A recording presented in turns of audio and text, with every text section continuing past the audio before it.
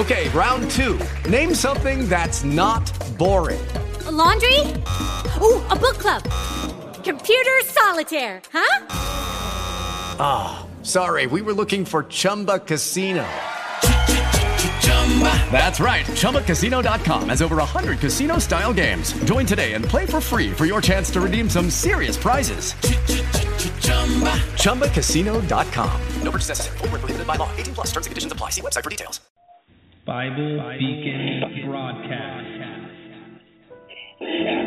As contemporary Christians, we try to understand what the Scriptures teach.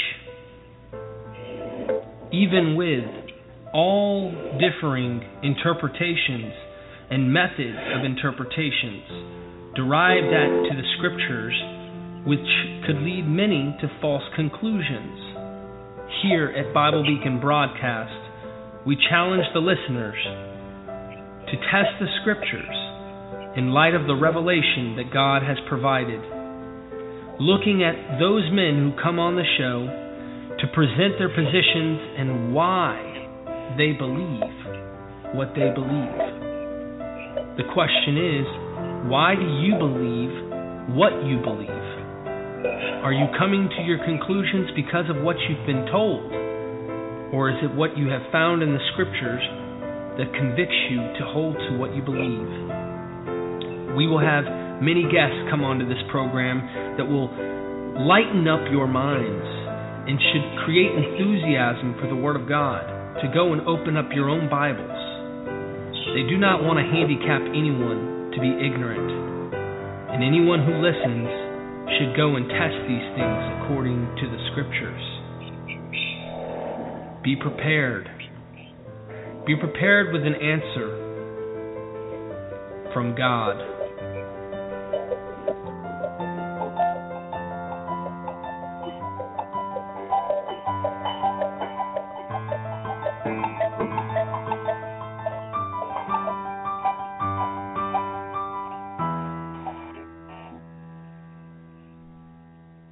I love that introduction. Welcome to Bible Beacon Broadcast. Your host, Derek Lambert here. And I first want to start off wishing everyone a Merry Christmas. It's really wet and rainy here in North Carolina. And, I'm kind of like dragging, waking up in the morning going, man, this doesn't feel like Christmas. But you know what? I'm with my family. I'm here on the program getting to share the gospel and to talk to other brothers in Christ. And, I can't ask for more. I can't complain. I have a roof over my head, and God's been blessing me, and so I'm just thankful for what I have today. And we're going to be talking about, as the title states, early church preterism. And we have a brother on. I've never actually hosted him, but he's been on the program before with Michael Miano. And I don't know how to pronounce his last name, but how you doing, Paul? Very, very good, Derek. Very good. Paul Rakowicz, that's it. Rakowicz. All right. I just wanted to make sure. I didn't want to be outstanding. Well, how's your Christmas going, brother? Very good. Very good. We're all prepared and ready to go. Awesome. Well, being the title that we're going to be talking about early church preterism, Paul, maybe we could start with what is the discussion we have today have to do with early church preterism, and what are you going to be sharing with us today, if you don't mind? Yep. So I know that you and I talked a little bit previous to this, and one of the things we talked about was the resurrection.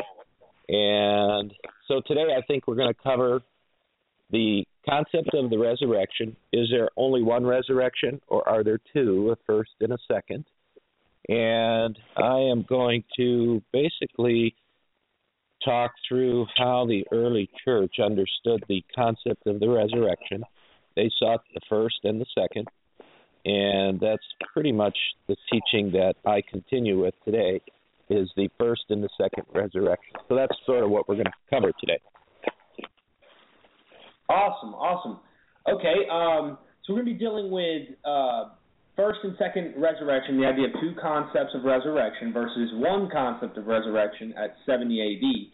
Rather, there was a resurrection during Christ, his crucifixion and ascension, and then there's this resurrection that takes place at the end with the parousia at 70 A.D. Yes. Yes. Okay. And all of that. Go ahead. No, go ahead, sir. All right. So all that begins with Christ himself, right? Right. And our whole story, given today being Christmas Eve, I thought we might start with something on the Christmas story, because we do have to have Christ in order to even be discussing the cross and the resurrections. So I just thought I'd start out this morning with something from the early church. This is called early church preterism. So what I do, I have a program called the Essential Spiritual Fitness Program, and it's a subscription because I update it all the time with additional information. And in that program, what I teach is Christianity from the point of view of the early church. So just to break that down a little bit, we had the first Christianity that showed itself in the Byzantine Empire, and we usually refer to those as the fathers, the early church Greek fathers. And today we know the remnant of that church as the Orthodox Church. And then as Western society came to be somewhere around 1000 A.D., then you have the morphing into the Catholic Church. So you have a split before that where you start to see a Western and Eastern viewpoint, and ultimately that results in the Western Catholic Church. So you have the Eastern Orthodox Church, which was first on the scene. We have the Western Catholic Church, which followed after. And then ultimately we had the Protestant Reformers, which sort of was in response to some of the things they saw incorrect in the Catholic Church. So with those three things, we, in this program, I sort of focus on the faith once delivered to the saints as best described by the early Greek fathers. And from that, I also take the best of the best from what the Western Church teaches and from what the Protestant Reformers teach. So it's kind of like a best of the best from all the different major denominations. So we get a good sense of what Scripture teaches and how people have interpreted that over the years. And so when we talk about the resurrections, that's really what we're going to do, is talk about the first and second resurrection as first understood by the early church, and then I'll give some information about how those things changed and that sort of thing. And I did share an article that does a nice job describing all that. But it's a very interesting subject, and I find it fruitful to understand the resurrections, because it's all connected to the cross and how we all get our understanding of what is applicable for us today as we read the New Testament. Amen. Well, if you want to go ahead and get started, that'd be great. Yeah. Yep. So I thought I'd just start with something from the early church regarding the birth of Christ. Again, given the season, and that we need the Christ. We need the incarnation to even get to the cross. So this is something that is a common teaching from the early church, and it really sheds some light on what the birth of Christ is all about. So this is actually from St. John Chrysostom, who lived up until around 407 A.D. So it goes like this. I behold a new and wondrous mystery. My ears resound to the shepherd's song, piping no soft melody, but chanting full forth a heavenly hymn. The angels sing. The archangels blend their voice in harmony. The cherubim hymn their joyful praise. The seraphim exalt his glory. All join to praise this holy feast, beholding the Godhead here on earth and man in heaven. He who is above, now for our redemption, dwells here below. And he that was lowly is by divine mercy raised. Bethlehem this day resembles heaven, hearing from the stars the singing of angelic voices, and in place of the sun, enfolds within itself on every side the Son of Justice. And ask not how, For where God wills, the order of nature yields. For he willed, he had the power, he descended, he redeemed. All things move in obedience to God. This day he who is born, and he who is becomes what he was not. For when he was God, he became man, yet not departing from the Godhead that is his. Nor yet by any loss of divinity became he man, nor through increase became he God from man. But being the Word, he became flesh, his nature, because of impassibility, remaining unchanged. When he was born, the Jews denied his extraordinary birth. The Pharisees began to interpret falsely the sacred writings. The scribes spoke in contradiction of that which they read. Herod sought him out who was born, not that he might adore, but to put him to death. Today all things proclaim the opposite. For they have not been, that I may speak with the psalmist, hidden from their children in another generation. And so the kings have come, and they have seen the heavenly King that has come upon the earth, not bringing with him angels, nor archangels, nor thrones, nor dominions, nor powers, nor principalities, but treading a new and solitary path, he has come forth from a spotless womb.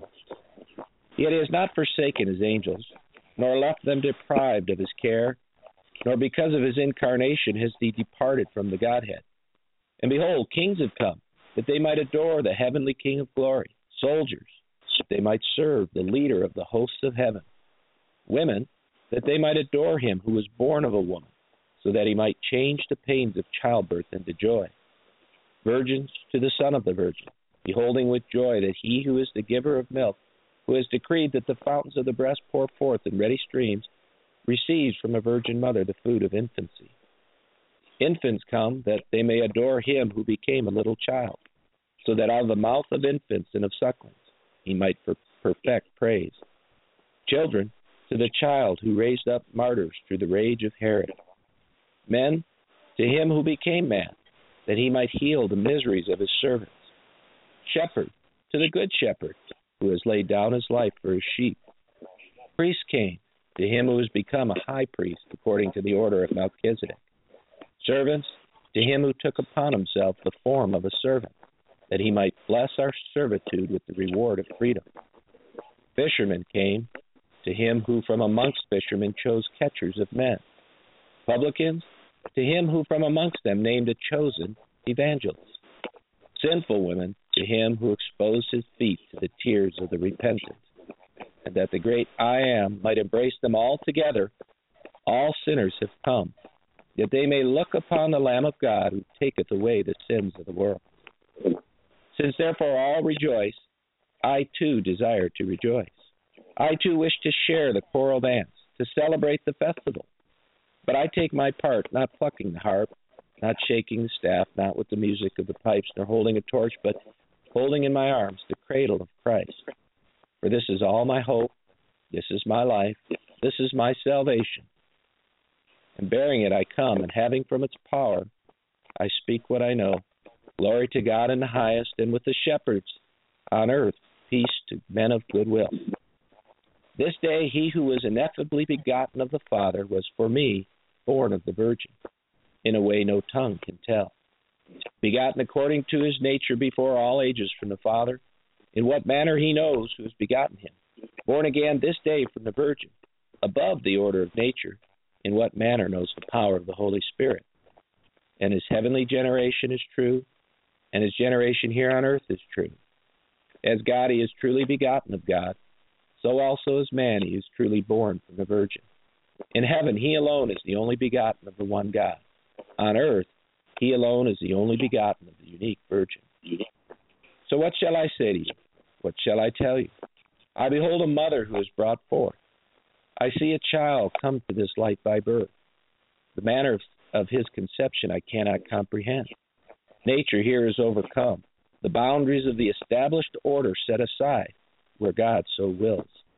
For not according to nature has this thing come to pass. Nature here rested, while the will of God labored.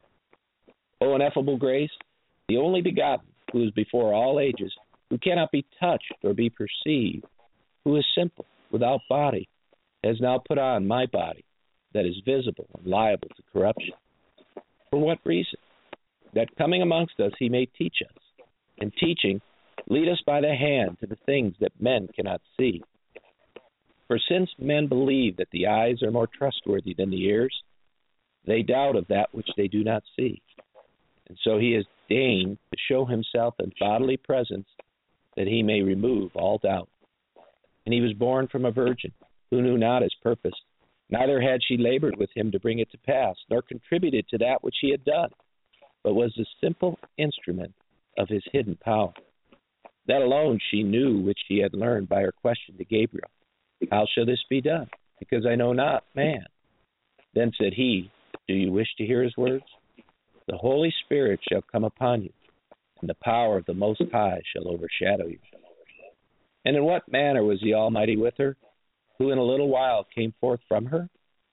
He was as the craftsman, who coming on some suitable material, fashions to himself a beautiful vessel.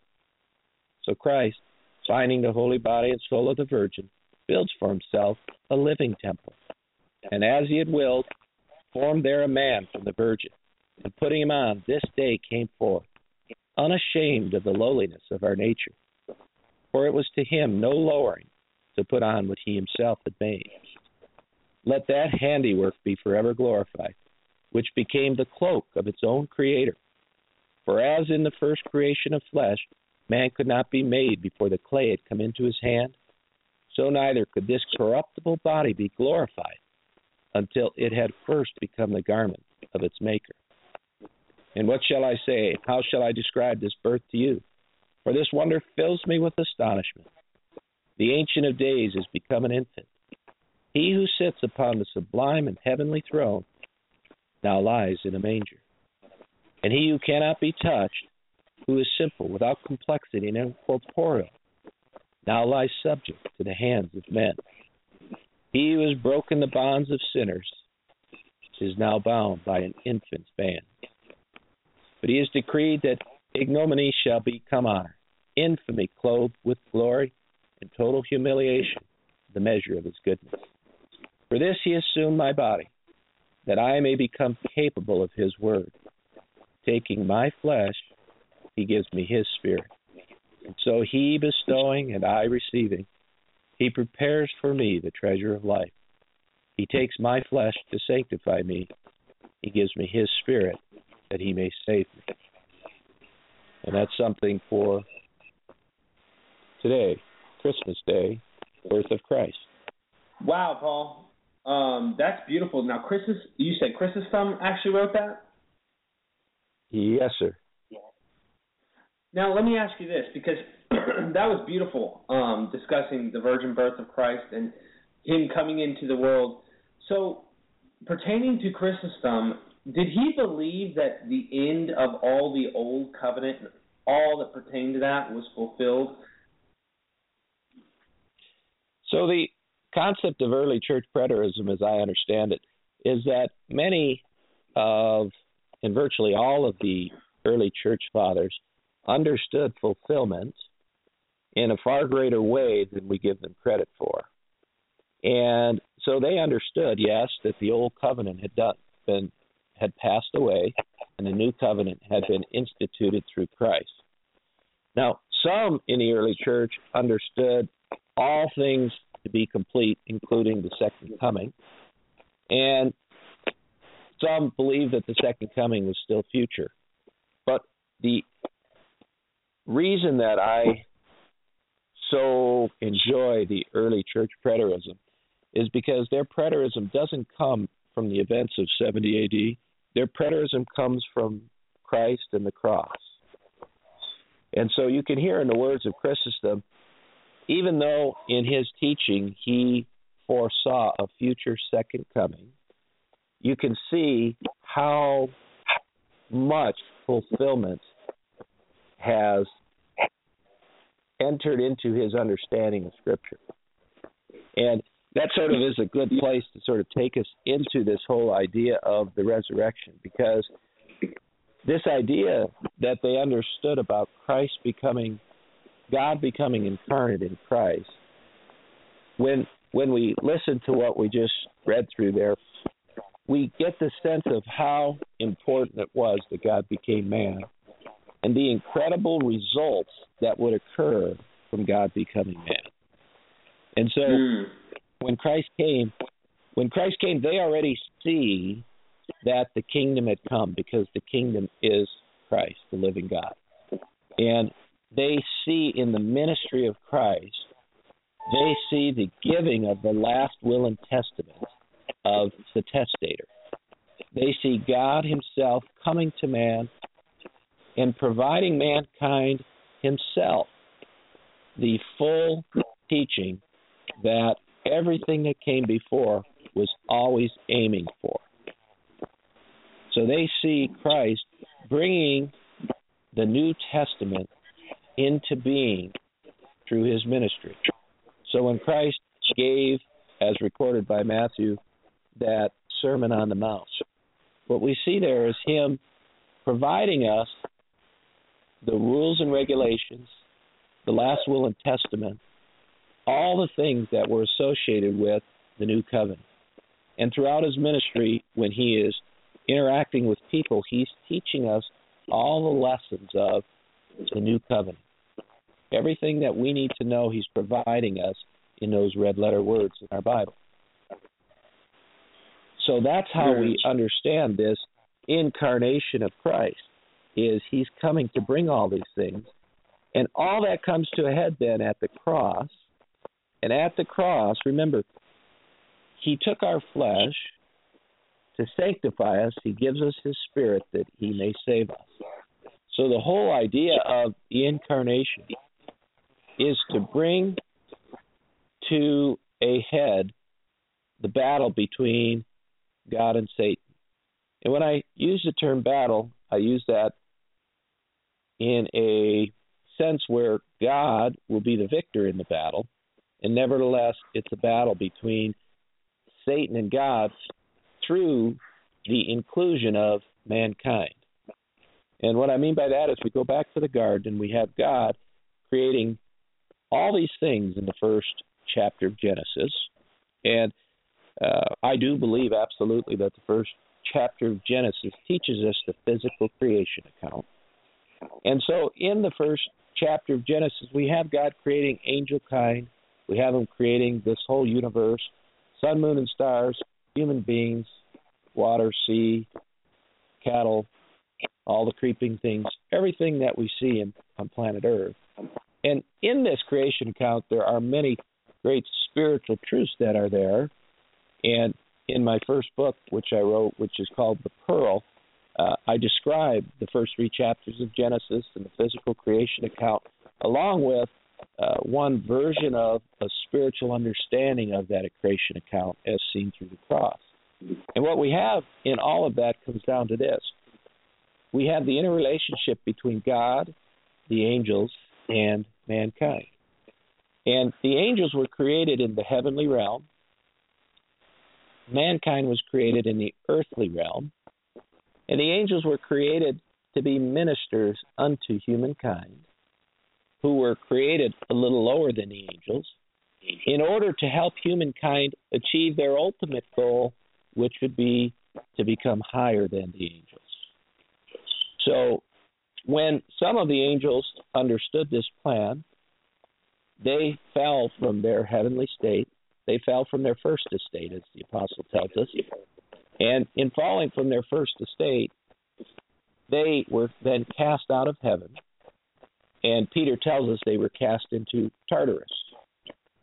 And being cast into Tartarus, Satan and those angels that fell set up shop in the underworld. And their number one goal became to interfere with God's plan to bring men who were created a little lower than the angels into heaven. Their goal was to interfere with that plan to bring men into heaven. And so we have Satan in the Garden of Eden participating in the fall of Adam and Eve. And at the fall of Adam and Eve, the result of that is that the tree of life was taken from Adam, and so he no longer had access to eternal life and would thus be held captive by Satan, that fallen angel. So what we have there is this notion of the souls of humankind becoming captive to the fallen angel. And that sets up the whole story of why there has to be an incarnation, and why there has to be a cross, and why there has to be a resurrection and an ascension and all those other things. And the way to think about it is this concept of when Adam was first created and he was in the Garden of Eden, we sometimes are taught that that was the greatest place in the world and God will return us to that place.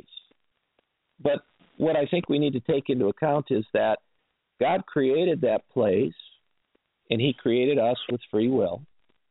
And if we have free will, the reality is that sometimes we're going to choose the wrong thing.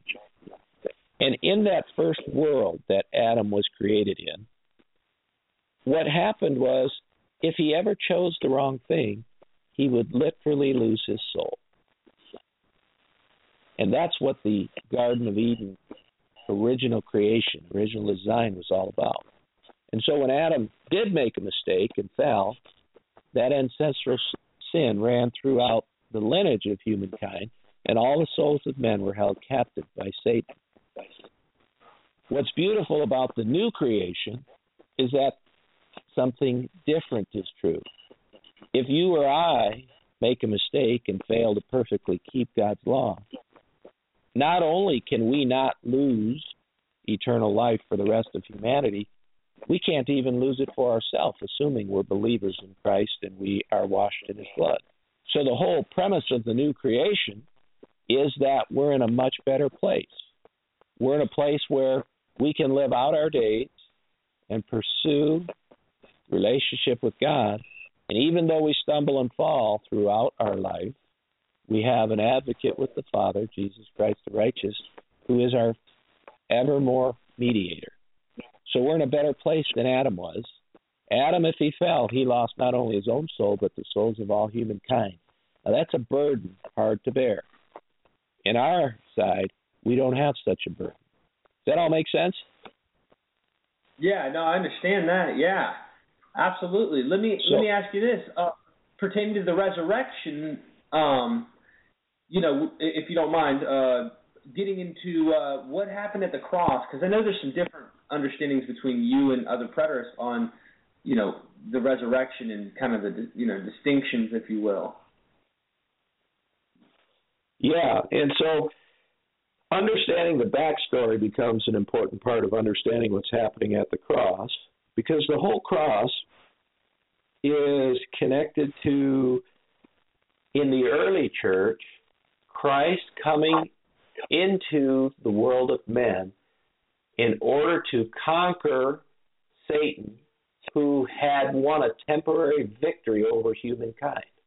That temporary victory he had won in the Garden of Eden, and the spoils of his victory were the souls of men. So the souls of men were held captive in hell, which was not a place of fire, a place of utter darkness.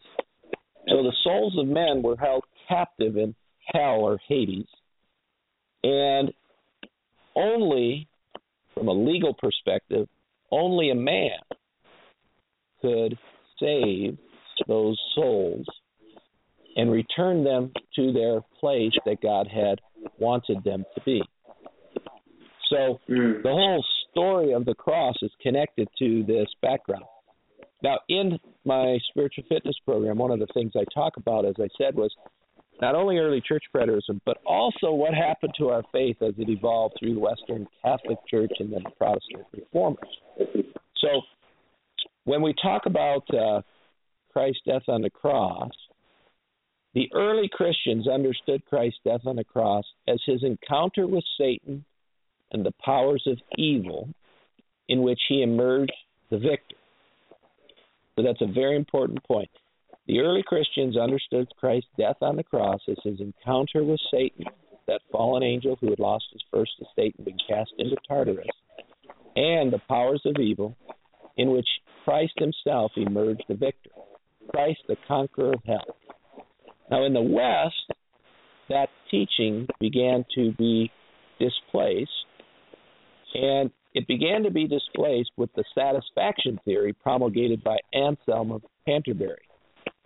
So in Western theology, it is said that our sins have made us deserving of God's righteous judgment, and Christ, by dying on the cross, has paid the penalty on our behalf. So, in understanding our Bibles, one of the things that I attempt to do in my program is not teach a Reformed view, is not teach a Catholic view, and not teach an early Eastern view, but to take the best of all of those and teach a view that is integrated with the best of the best from the collective consciousness of our race.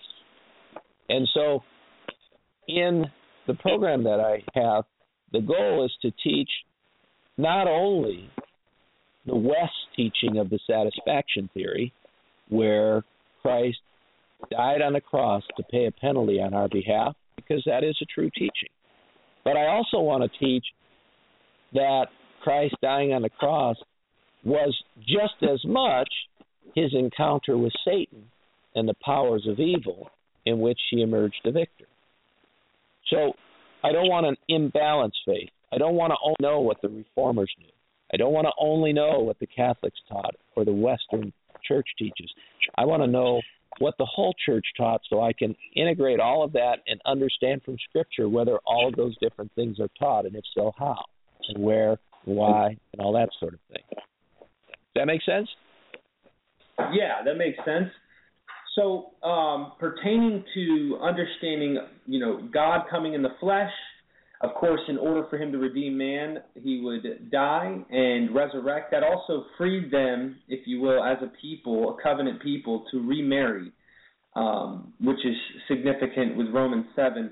But pertaining to the resurrection, you hold something different than, say, Don Preston, where Don Preston believes in one resurrection at 70 A.D., and maybe you can kind of just give your difference of what you think about the resurrection, because I think you were right in building up your case to explaining where you're going with this, because if not, people are probably going to be lost. But I think our audience is mostly preterist, so they'll be able to catch what you're saying in a lot of this. So how does your view on the resurrection differ from that? I guess to be more specific, what kind of resurrection happened with Christ at the cross and the resurrection from the dead and so forth there, and then what resurrection happens in 70 A.D.? And just for our audience who are listening, while you chew on that question, he is a preterist. He would consider himself just as much of a preterist as Paul and the early church, or if you will, Paul and the apostles. So he believes in an ongoing reality of applying things to his own life, and then obviously post-mortem, heaven, and going with God. So, but that's another side note. But the resurrection focus, I think, is very important in understanding your two views versus, say, Don Preston. It all happened at 70 A.D. So I just kind of wanted to see if you'd be able to explain that out for our audience, because I think you did a wonderful job on the phone explaining your view. And I'm sure the audience will, catch what you're saying when you give your view.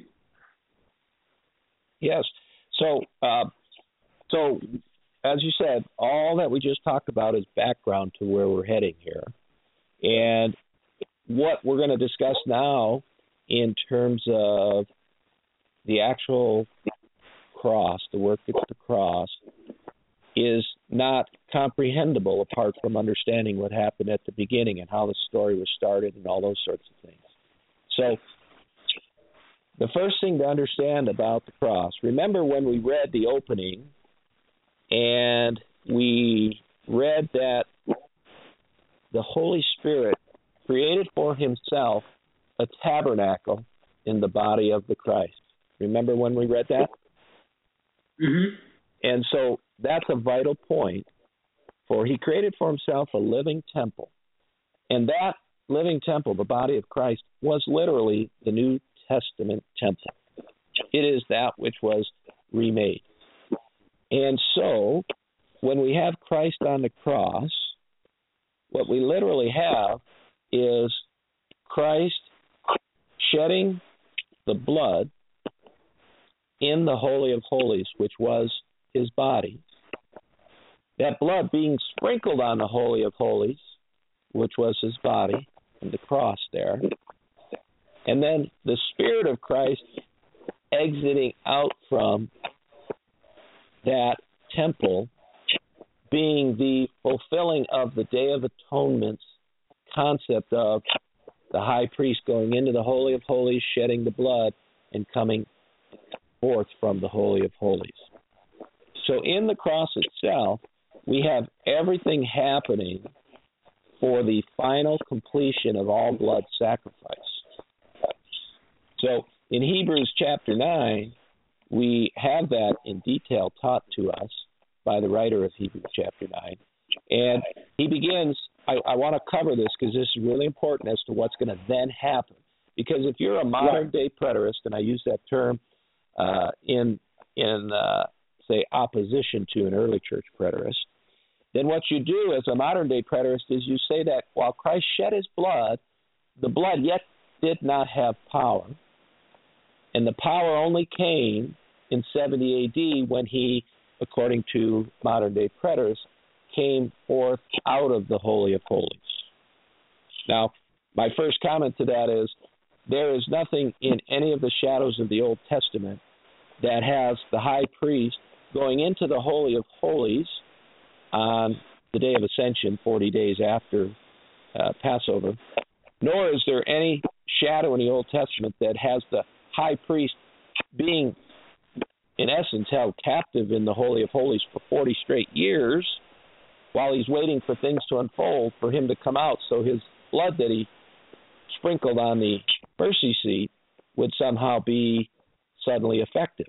What we have in Scripture is the Day of Atonement teaching us that the high priest goes into the Holy of Holies, spreads the blood on the mercy, sprinkles the blood on the mercy seat, and comes out of the Holy of Holies. And that coming out shows us that God the Father has accepted the sacrifice.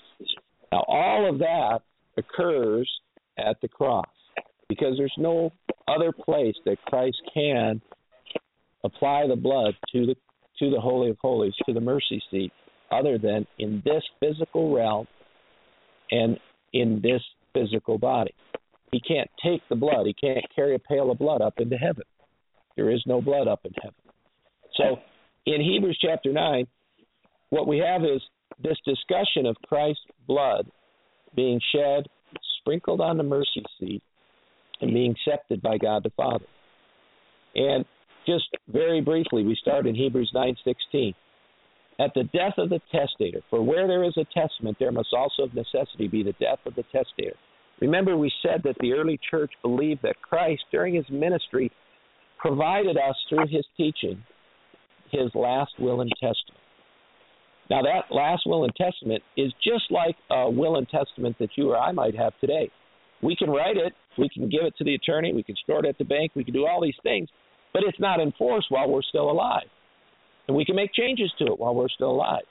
But the moment we pass, the last will and testament that we have prepared immediately comes into force.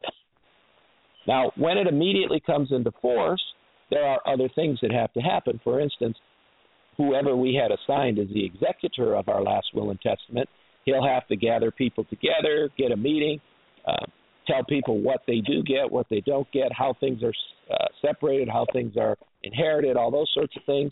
And then he may have to do some paperwork to make this, that, or the other thing happen. So it may take some time for the last will and testament for everything to happen that was written there. But nevertheless, at the moment of our passing, our last will and testament comes into force. And that's what Hebrews 9:16 tells us. For where there is a testament, there must also of necessity be the death of the testator. For a testament is enforced after men are dead, since it has no power at all while the testator lives. So while Jesus walked the earth, the New Testament wasn't yet in force, but immediately upon his death, it was, fully empowered and fully enforced. For that to be true, the efficacy of his blood shed there on the cross had to be immediate. And it was immediate. It was immediate. So when we look at let's just go through this. Therefore, not even the first covenant was dedicated without blood. This is Hebrews 9:18. And verse 9:19. For when Moses had spoken every precept to all the people according to the law, he took the blood of calves and goats with water, scarlet wool, and hyssop, and sprinkled both the book itself and all the people, saying, this is the blood of the covenant which God has commanded you. Now, I understand that in modern-day preterism, and I use that term in opposition to early church preterism, modern-day preterists see in Hebrews chapter 9 the temple then standing in Jerusalem. But they see that temple then standing in Jerusalem in opposition to every generation of the church that has come before. And so I do not see the temple being spoken of in Hebrews 9 as the temple then standing, but instead as the temple being spoken of in Moses' day, just as verse 19 says, for when Moses himself had spoken every precept, he himself took the blood of calves and goats with water, scarlet wool, and hyssop, and sprinkled all these things with it. It's Moses' tabernacle that's being spoken of here. And remember, Jeremiah said back in his day that old covenant, that old temple, was already old and ready to die away. It wasn't the Apostle Paul in Hebrews who told us that. He was simply reminding us of what Jeremiah had told us many years before. So then in verse 21, we see that Moses sprinkled with blood both the tabernacle and all the vessels of the ministry. Now you see here, this is what's happening on the cross.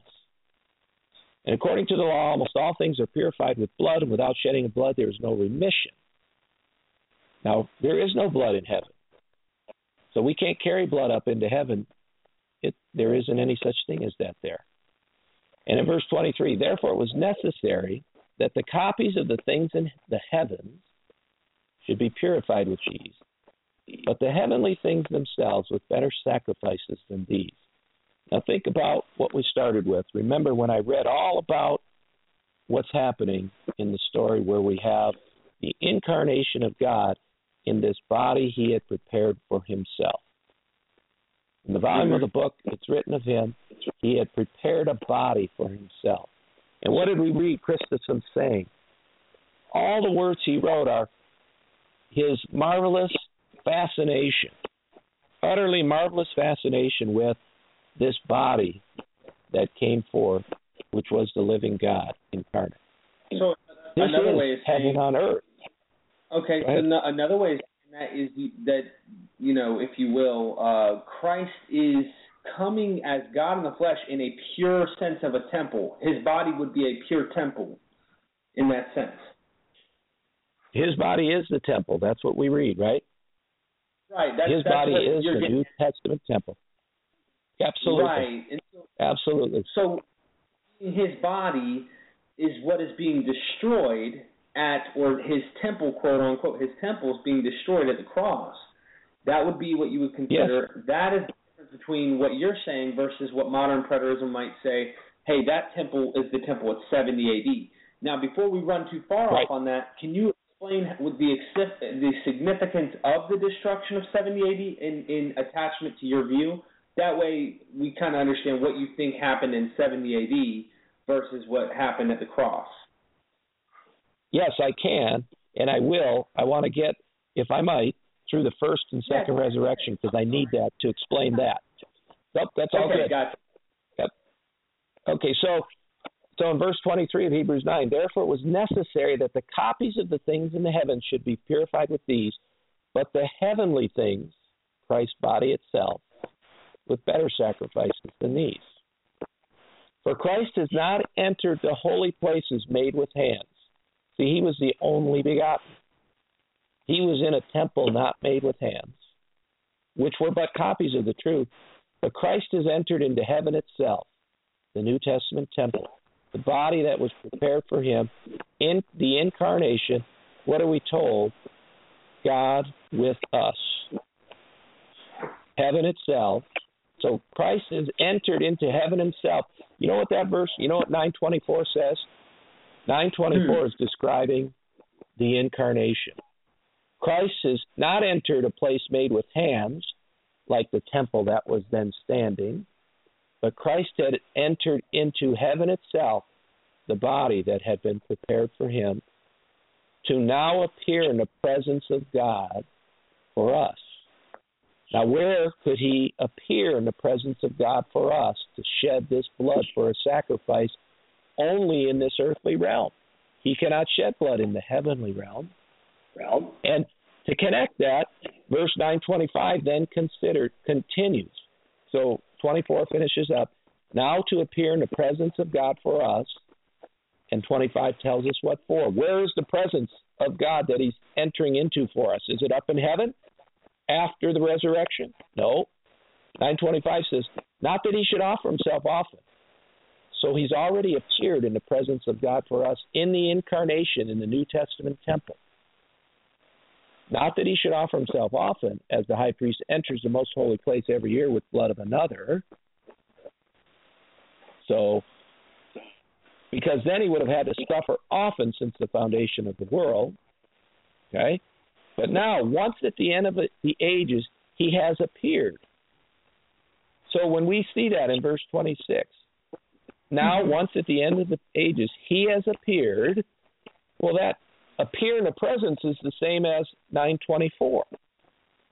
In 9:24, Christ has not entered into holy places made with hands, which are copies of the truth, but into heaven itself, the New Testament temple, the incarnate God, the body which he had prepared, now to appear in the presence of God for us. So at the end of the ages, he has appeared to put away sin by the sacrifice of himself. So if you want to think that that appearance is up in heaven, verse 26 tells you, nope. He appeared to put away sin by what act? By the sacrifice of himself. That happened here in the earthly realm. That didn't happen up in the heavenly realm. That happened here in the earthly realm. So here we have Christ entering into heaven, this marvelous body which he created for himself, for the incarnation. This brings to light, you see, we started with the Christmas story because of the time of year we're in, but we started with the Christmas story because of the great, it's the signal event of all mankind, of all history. God becoming man. Because God took on the form of man and heaven on earth appeared. The true temple of God appeared before humankind, walking and talking, speaking to us his will from his own mouth. And this is the marvel of the Christmas story. This is the marvel of the incarnation of Christ. So we have here, he didn't suffer often since the foundation of the world, but once at the end of the ages, at the cross, he appeared to put away sin, completely atone for our sin, the immediate efficacy of his blood by the sacrifice of himself. And then verses 27 and 28, which trip up modern-day preterists because of their belief that Christ's blood was not immediate. The efficacy of Christ's blood was not immediate. Verse 27 and 28 say, and as it is appointed for men to die once, but after this a judgment, so Christ was offered once to bear the sins of many. To those who eagerly wait for him, he will appear a second time apart from sin for salvation. Well, here we have in Hebrews chapter 9 the first and second resurrection. So what's the simple meaning of these last two verses? It is appointed for men to die once, but after this the judgment. So Christ died once, the atonement, in order to save us from the judgment, where the atoning blood would be accounted for. Not accepted, but accounted for. Think about this. The pattern laid out here in verses 27 and 28 remains in place yet today. Because today, in every generation since the cross, each of us die once, and after this we face our own personal judgment. What this means is that if we put our faith in the atonement of Christ at the cross during this life, if we enter into that most holy place and bow at the mercy seat, who is God incarnate, Christ Jesus himself, then, and only then, will he appear to us a second time at our personal judgment, quote unquote, apart from sin, for our ultimate salvation. And this is exactly what happened into that final generation. It's the example to all of us of what happens in each continuing generation. So this is the meaning of verses 27 and 28. 28 doesn't stand alone apart from everything that came before. Remember, we started in Hebrews 19 where we said at the death of the testator, his last will and testament comes into force. The only possible way that the last will and testament of Jesus Christ came into force at the cross is if it's true that his blood was immediately all-powerful and the efficacy of his blood was immediate. There's no other way that the new covenant came into being at the cross. Okay, so let me ask you this, just to dig deeper on this. So what happened, if you will, to kind of make it in simple terms, if you can, and explaining what resurrection took place at the cross and what resurrection took place at 70 A.D.?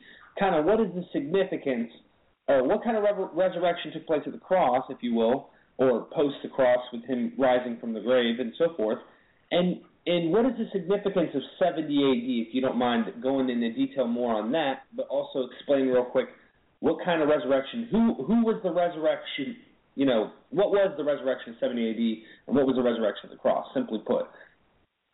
Right, and that's where we're at now, right? Because we talked about the fall of man and the souls of men being held captive by Satan. Yes. And we talked about Christ, the immediate efficacy of Christ's blood at the cross, and the New Testament coming into force at the death of the testator, which could only be true if the immediate efficacy of Christ's blood was true. If the immediate efficacy of Christ's blood isn't true, then the whole concept of the testator dying and his testament coming into force is completely nonsense. And if that's complete nonsense, then every single will and testament in humankind today makes no sense, because none of us ever come back, so no will and testament would ever come into force if we followed the modern-day preterist view. But saying all that, so what we get to is now this question of Christ saving humankind. And here we have to take into account, again, we're going to go all the way back to the early church, and I'll provide an article that provides all of this teaching. It's a great summary of what the early church believed, some of the changes that occurred in the Western church, and then the reformers sort of reverting back to what the early church taught. Okay? So if you're going to say you're a Reformed theologian, you probably got to go back to what the early church taught about Christ's descent into hell, because that's what they did, leaving behind the Western changes that they had made. Okay? So I'm going to start with this here from the early church. Okay? Remember, we have all these souls in hell. They're being held captive. They've lost access to the tree of life. Christ himself is the tree of life. Christ incarnate is the tree of life. Christ became incarnate because only men's souls were held captive. Say that again. Only men's souls were held captive by Satan. So God, who is a spirit, he could not be held captive by Satan. But when he became a man, then where did Christ's soul have to go upon his death? The same place that all men's souls went upon their death. His soul would have to descend into hell. That's the glory of Christ becoming incarnate. He came as a man, not as an angel. We remember that story in Hebrews. He didn't come as an angel. He came as a man because only as a man could he have access to where men's souls were in order to save them. This is the passion of the cross. So what we see, I'm going to read this and then talk about it. Christ not merely opened, but broke in pieces the gates of hell in order to make the prison useless. Where there is neither door nor bar, whosoever enters is not detained. What God destroys, who can set up again? Earthly kings indeed set free prisoners, yet leave untouched the prison gates. But Christ broke in pieces the gates of hell. Christ went to the utterly black and joyless portion of hell and turned it into heaven. transferring all its wealth, the race of man, into his royal treasury. In this, too, Christ surpasses kings, for they send messengers, but he went in person to set the captives free. So the Apostle Peter says, our Lord, when he was in hell, set free all who were kept prisoners by death. Okay? So that's the basic idea of what we see in what is known as the harrowing of hell. So we have this concept, harrowing of hell, Harrowing, the harrowing of hell. And anyone can go online and Google the term harrowing of hell, and you'll see a picture come up, and the picture is showing Christ descending into hell after the cross on Good Friday. And as he's descending into hell, you'll see under his feet the gates of hell being crushed. You'll see under the gates of hell being crushed, Satan being crushed beneath the gates of hell. You'll see Christ reaching out his hand to those saints who had been held captive there since the fall. And you'll see pictures of Adam and Eve and of all the prophets and all the saints and Job and all the good men of history. You'll see Christ reaching out and lifting them up into his presence there in what had been the darkness of hell, but by his presence he had made paradise. And in that picture, you'll see at the top letters in Greek. And the letters in Greek spell out A-N-A-S-T-I, Anastasis, A-N-A-S-T-A-S-I-S, and Anastasis means resurrection. So right in this picture of Christ's descent into hell, which is referred to as the harrowing of hell, they have one word written there, and it's called resurrection. So the early church and the church at large has always believed that the first resurrection was on Good Friday. Okay, let me pause you there. Hold on 1 second. Let me make mention real quick. Okay, so this would make sense with the resurrection there of the. So you believe that that is the old covenant saints, if you will, the saints that came up to Christ, and to give proof of that, if you will, even to go a step beyond that, would say, you know how it says that the saints also rose out of their graves, if you will, and they appeared to many, and it wasn't just Christ that appeared to many, but there were also saints that appeared to many. So it was like a sign that there was a resurrection that already had taken place there with Christ at the cross. And that would be, showing, hey, there was a resurrection that already took place. Now, what resurrection takes place in 1 Corinthians 15? Is that talking about that resurrection, or is that talking about the 70 AD resurrection? And what kind of resurrection is that takes place at 70 AD? Okay, so in 70 AD, then, we have a different resurrection, so let me get all the way through to that, okay? So we have, let's see here. So in Christ's descent into hell, we have him resurrecting all the Old Testament people, whether they were a part of the Israelite nation or whether they were a part of the nations. All who heard his voice and came forth were raised to new life. What we have then on Holy Saturday, now remember, the modern-day preterist camp, like every camp, tries to understand the feast days, the cycle of the feast days. And what's amazing is the church has always kept the feast days. We just call them different things. So in the church age, we don't call what happened at the cross, we don't call it Passover, Feast of Unleavened Bread, and First Fruits or the Wave Sheaf Offering. What we call it is Maundy, Thursday, Good Friday, Holy Saturday, and Resurrection Sunday. And what we have in those 3 days, and this is vital to understand, what we have in those 3 days is on Maundy, Thursday, Good Friday, we have the shedding, applying, and accepting of the blood, and the bringing into force the new covenant.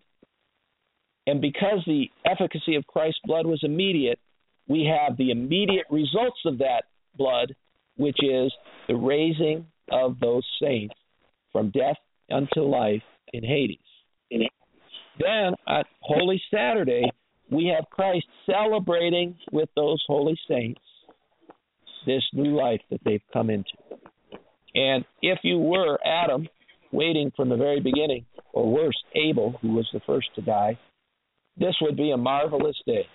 So we have here the fulfilling of the high holy day of unleavened bread, which always spoke toward what? The end of sin, right? The unleavened bread feast always spoke towards the end of sin. Well, here we have Christ celebrating the end of sin with those saints who were raised in Hades.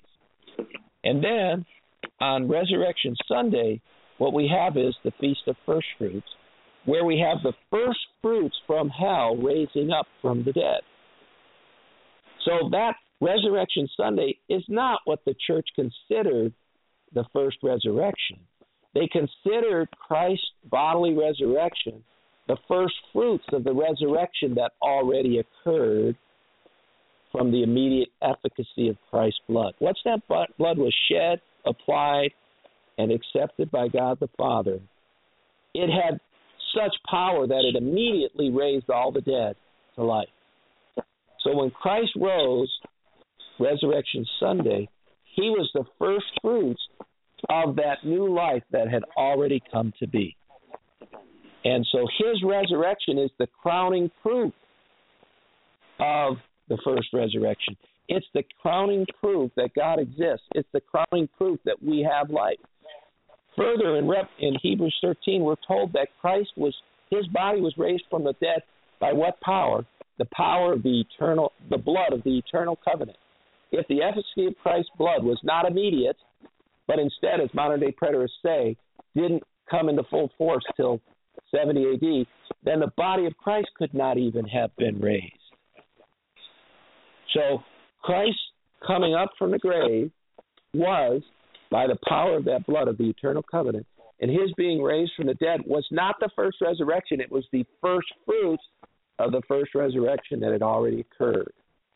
Now think about it like this, because one of the things that modern-day preterists want to do is they want to prove that the rest of us won't be bodily resurrected.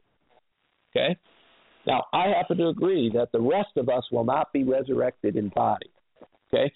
But they go about trying to prove that in a lot of ways which are unnecessary, because if modern-day preterists return to the view that the immediate efficacy of Christ's blood was come to pass at the cross, and that blood immediately raised from the dead those saints who had been held captive by Satan in hell, then you have proof that the rest of us will never be raised bodily in the very story of the first resurrection.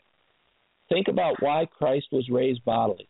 Christ was raised bodily because his soul could not be held captive by Satan, because he had never sinned.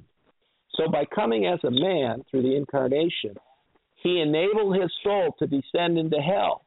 But because his soul, as Hebrews tells us, was an indestructible life, when he descended into hell, it wasn't like Satan could take him captive, which is what he thought.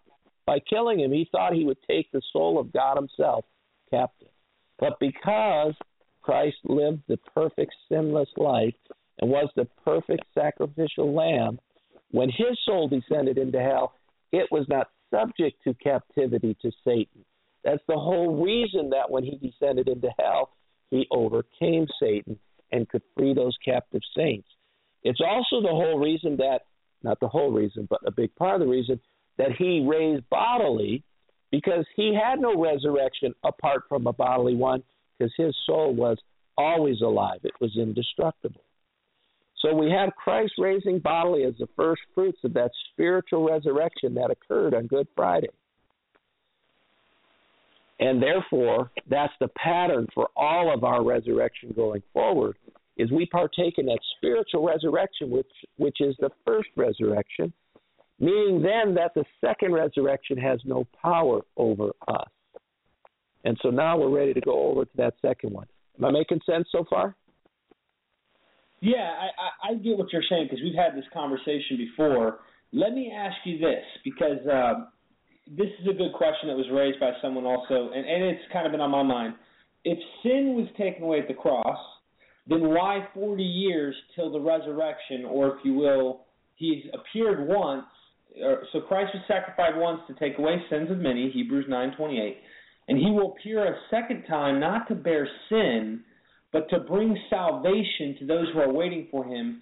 What kind of salvation is he bringing then?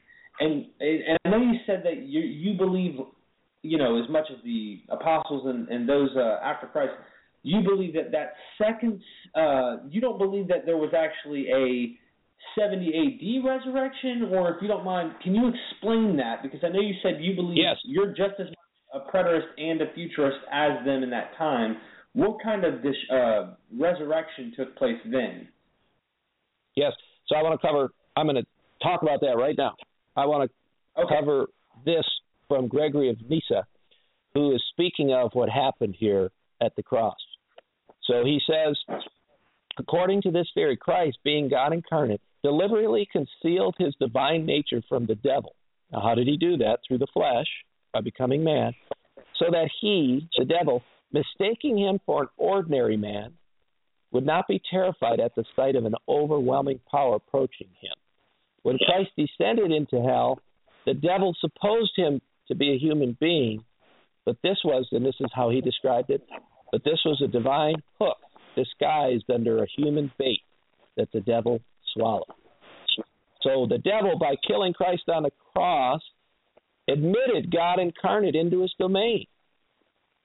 And by doing so, the devil himself signed his own death warrant. And incapable of enduring the divine presence, he was overcome and defeated, and hell was destroyed. So that's a way that Gregory of Nyssa describes what happened at the cross. But now, let's go forward, okay? So remember in Scripture where we're told that all Scripture is written for an example for us. Do you recall that? You're talking all of it is teachable, or for teaching and doctrine and so forth, and edification. You're talking about that text? Yep. And so in the King James it says it's an example for us, right?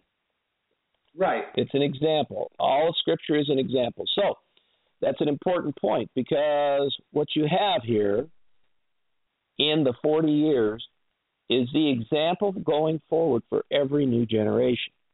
So if we return the coming of the kingdom to the cross, if we return to an understanding of the immediate efficacy of Christ's blood, then what that means is the kingdom immediately came, and everything that unfolded from that point forward is an example to us in every generation about how we're to live.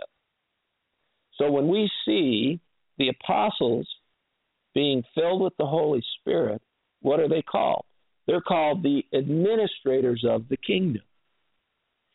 As administrators of the kingdom, in essence, they're Christ's executors.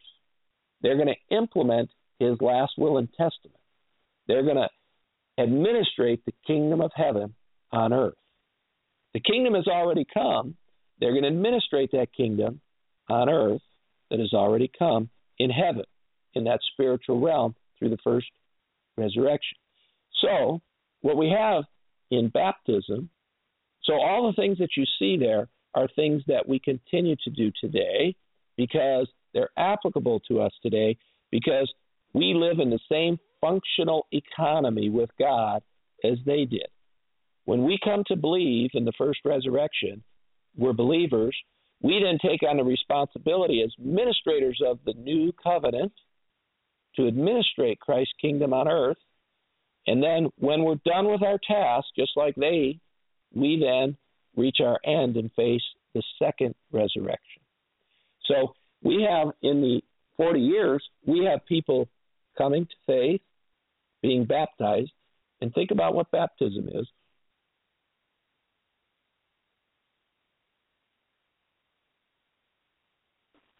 You there, Paul?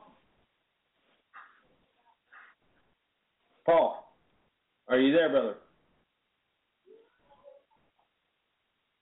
We lost you there for a minute. I can't really tell if you're on here. I can't really hear you at all on the program, but let's see. I don't know. Let's try and mute him and see if he comes back on. Hey, Paul, you there? Looks like we might have lost him there. And I'm still connected. Well, I'm trying to get the point out because I know that some people are asking the question. Paul, if you can hear me, call back. Yeah, I think I lost him. Let me know. Someone messaged me. Let me know if I've lost Paul here. But anyway, I'm trying to get the question out. What specifically happens in 70 AD? Because I know that he has stated that modern preterists believe, that it's 70 AD. Hold on. Here is his call. He's called in. One second. Let me make sure I got this right. I think it's the 248 area code. Paul, is that you? Yes, I disappeared for some reason, and I don't know why. Yeah, I think you got raptured. That's what they call the rapture. I'm just kidding. There you go. There you go. Hey, let me ask you this, because I know some of the listeners they want to get right to it. I know you said that the 40-year period is kind of an example. It's kind of like, if you will, a cyclical example throughout all ages, world without end. Now, let me ask you this. Is there any particular historical significance in salvation in 70 AD that happened then and only then that doesn't happen over and over again? Meaning, 70 AD, is there anything significant about the destruction of the temple, the bringing salvation or appearing a second time? Do you think that was the second coming of the Lord, the appearing again, but not for taking away, if you will, by blood sacrifice, but rather bringing salvation and judgment in 70 AD? Do you think there's anything significant to that? Right. So let's get through all the 40 years, and then we come to 70 AD. And what we have here, do you recall the question Christ asked? Will I find faith on the earth? Do you remember him asking that question? Yes. Okay. So the reason he asked that question is because in the first creation, Adam failed, and so Christ did not find faith on the earth. But now that we're in the new creation, we're in the new world order, we're in the new covenant, and humankind has the Holy Spirit. The question is, will he find faith on the earth? And what we see in 70 AD is, yes, he did. He found faith on the earth. Because even humankind, now that we're new creatures, we could overcome in this new creation the devil, and we could make our way to heaven through faith in Christ. And so, thinking now through, I'm in 1 Corinthians chapter 4, verse 13. When we think about what happened at that second coming, one of the things that we forget to read is that Christ brought with him some group of people. Okay? So we have, let's see here. So we have, now we don't want you, my brothers, to be in any doubt about those who fall asleep in death, but to grieve over them like men who have no hope. After all, if we believe that Jesus died and rose again, then we can believe that God will just as surely bring with him those having fallen asleep through Jesus. So what we have there is, in verse 14, the recognition by the apostle that there are souls with Christ already who have partaken in the first resurrection. Christ will bring them to the second resurrection. And all those still alive and those who are dead who didn't partake in the first resurrection will also all be brought to the second resurrection. So we'll have all of humanity there, and Christ will separate the sheep from the goats. The sheep will be brought into the fullness of the kingdom, and the goats will be cast into the lake of fire. And in the lake of fire, they'll either, one, be eternally punished if one believes that, or two, they'll be annihilated if one believes that. So at the second coming, this is what we have. We have Christ's return, and when, let's go back to the cross, when Christ rose from the dead as the first fruits, he then ascended up into heaven, and at his ascension into heaven, he brought all of those saints who were living in the first resurrection past this life up into heaven with him to wait under the altar. They didn't get to go to the fullness of heaven yet, but they were with him in heaven, waiting, quote unquote, under the altar. These are the ones he brought with him at the second resurrection. The second resurrection is all about judgment. So remember earlier we read that verse that said, I believe it was in Hebrews, where we read that all men die once, but then the judgment. Okay? That's what's happening in the second resurrection. We have, all men have, during their lifetime, the opportunity to believe in Christ. And if they choose to believe in Christ, then they participate in the first resurrection. All men, when they finish this life, they then go to their judgment, which is exemplified in form here in the first generation. So we have in this first generation the coming of Christ, and we have him bringing judgment. And we see that judgment in his parables about the separating of the sheep and the goats. That's the heavenly realm. But we see evidence of that judgment in the destruction of Jerusalem, in the destruction of the city, the temple, and the old covenant polity. So just like when Christ descended into hell after he died on the cross, he was an indestructible life who descended into hell. When he did that, what do you have in the earth? You have earthquakes, you have the rocks rent in two, you have physical signs of the spiritual reality that's happening at that moment in time. And when he rose from the dead and ascended into heaven, you have that spiritual reality being demonstrated through a physical manifestation of those souls who were seen in the holy city, which you brought up earlier. Here at 70 AD, you have the spiritual reality of the second resurrection occurring, bringing everything up to date. Everyone who had not yet been judged was brought up to date in 70 AD. That's happening in the spiritual realm, but you have evidence of that happening in the physical realm with the destruction of Jerusalem, the temple, and the Old Testament polity. So all that came to an end there with that. But that's not the initiation of the kingdom. That's the end result of the kingdom in every generation. So today in our generation, when we pass from this life to the next, every single one of us, whether we have believed or not, go to the second resurrection. We go to the judgment. And at the judgment, if we believed in this light, we are wrapped in Christ's righteousness, in his robe, and so we're welcomed into heaven. If we are not of the first resurrection, we go to our judgment, and just as they were, we're cast into the lake of fire and either punished forever or annihilated, depending on what you believe there. So that's what I see as 70 AD. It was the culmination of God's story. It wasn't the implementation of his kingdom. It was the final event that fully implemented his kingdom. And in bringing the final event in that form, it provided us an understanding of functionally what happens in every single preceding generation.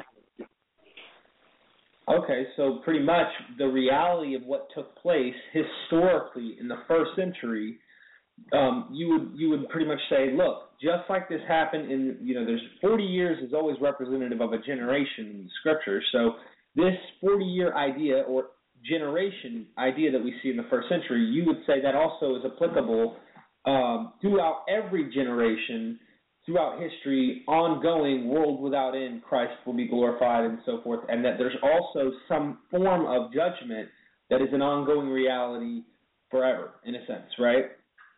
Yes. Throughout each generation. Each what? There's always that first resurrection that started with Christ. For each person who is a believer, they are resurrected in the first resurrection.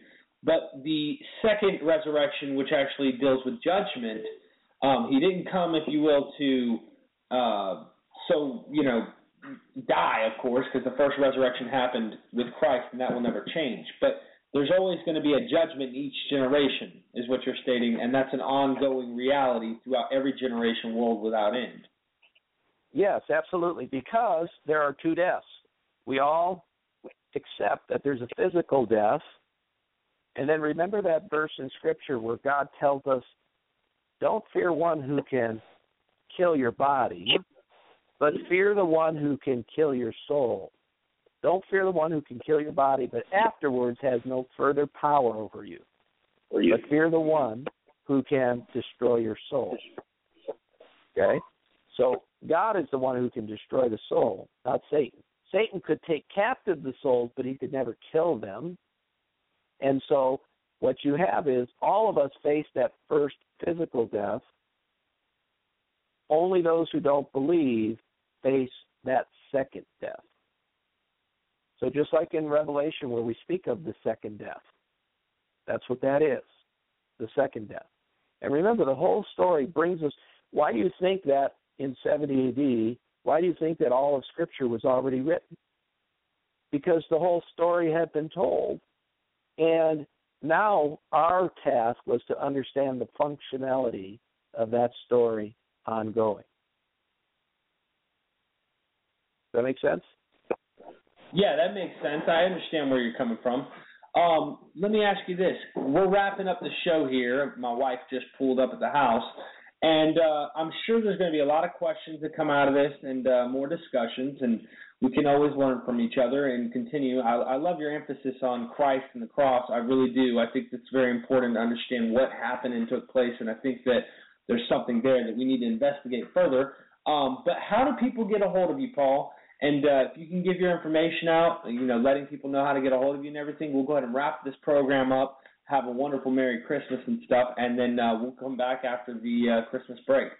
Well, I appreciate that. So on Facebook, people can reach me. They can friend me, and I'll friend them back. And then also at my website, which is spiritualfitnessprogram.com. That's www.spiritualfitnessprogram.com. And I want to finish with this. A friend of mine on Facebook had asked a question yesterday about, did Christ bring his kingdom through violence? And I noted there, and he had quoted someone, and I agreed with the quote. What I said was, Christ brought his kingdom through passionate love. He brought judgment through violence, but he brought his kingdom through love. And I think that is a vital piece of information for anyone who's a Christian. We don't believe in a God who forced his kingdom upon us. He brought his kingdom through the passion of the cross, through his love of us. And it was the judgment that engendered the violence. It wasn't the bringing of the kingdom, if that makes any sense. Yeah, absolutely. So so Facebook, guys, if you want to get a hold of Paul, if you want to ask him questions, please be gentle. If you disagree, just ask, and he'll take as much time to, explain it. I've also given the opportunity for Paul to be able to take more time out and explain this further. We'll see about possibly having Paul get on a show and maybe even doing his own thing on one of the days during the week if you're interested in hearing more on what he has to say. But we're going to get out of here and wrap this up. Let's close in prayer, Paul. If you'd lead us out, that'd be wonderful. And then we'll wrap it up and have a great Christmas. How's that sound? Sounds good. So, awesome. Heavenly Father, we thank you for the time together. We thank you for sharing.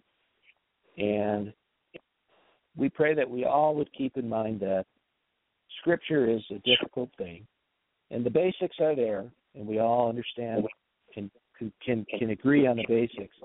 But when we work on all those things that are a little bit harder, that are a little bit deeper, that maybe take us this way or that we would do so in the right mindset and with the right care for one another to help one another learn those things you would have us to learn so that we can live in peace with one another.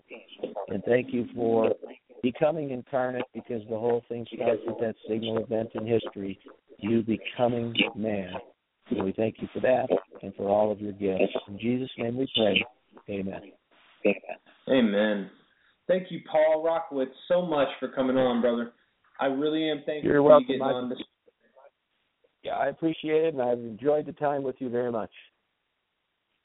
Yeah, awesome, brother. Well, look, we'll plan something out, and we'll let everyone know. We'll ring the bells and let them know come to church, all right? Very good. Well, God bless you, brother. Have a good one. All right, God bless you too. Thank you so much, Derek. Merry Christmas. I am guilty, ashamed of what I've done, what I've become. These hands are dirty. I dare not lift them up to the Holy One.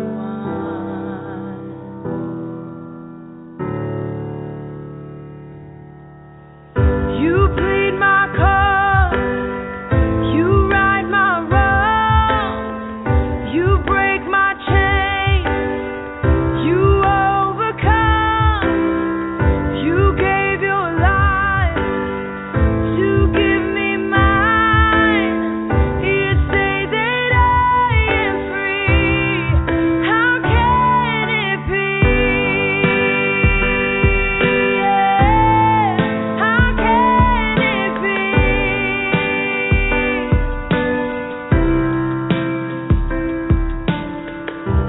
I've been hiding, afraid I've let you down. Inside I doubt that you could love me, but in your eyes there's only grace now.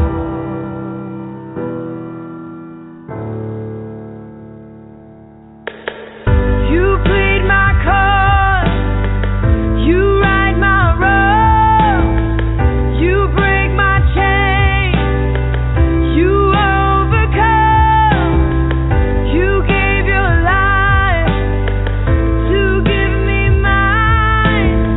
You say that I am free. How can it be? How can it be?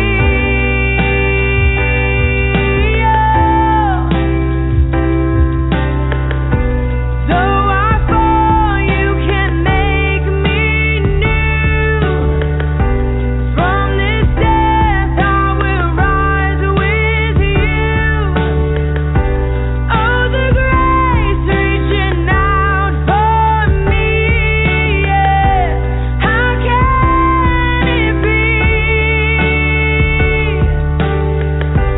How can it be? You plead my cause, you right my wrongs, you break my chains, you overcome, you gave your life to give me mine, and you say that I am free. You plead my cause, you right my wrongs, you break my chains, you overcome, you gave your life to give me mine, and you say that I am free. How can it be? How can it be?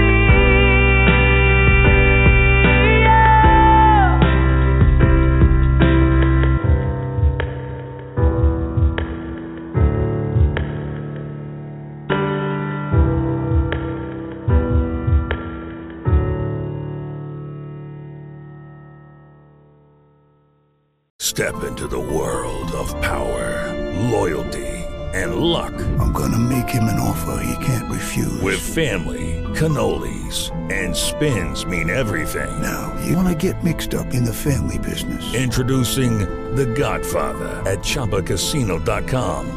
Test your luck in the shadowy world of The Godfather slot. Someday, I will call upon you to do a service for me. Play The Godfather now at ChumbaCasino.com. Welcome to the family. VGW Group. No purchase necessary. Void where prohibited by law. See terms and conditions. 18+.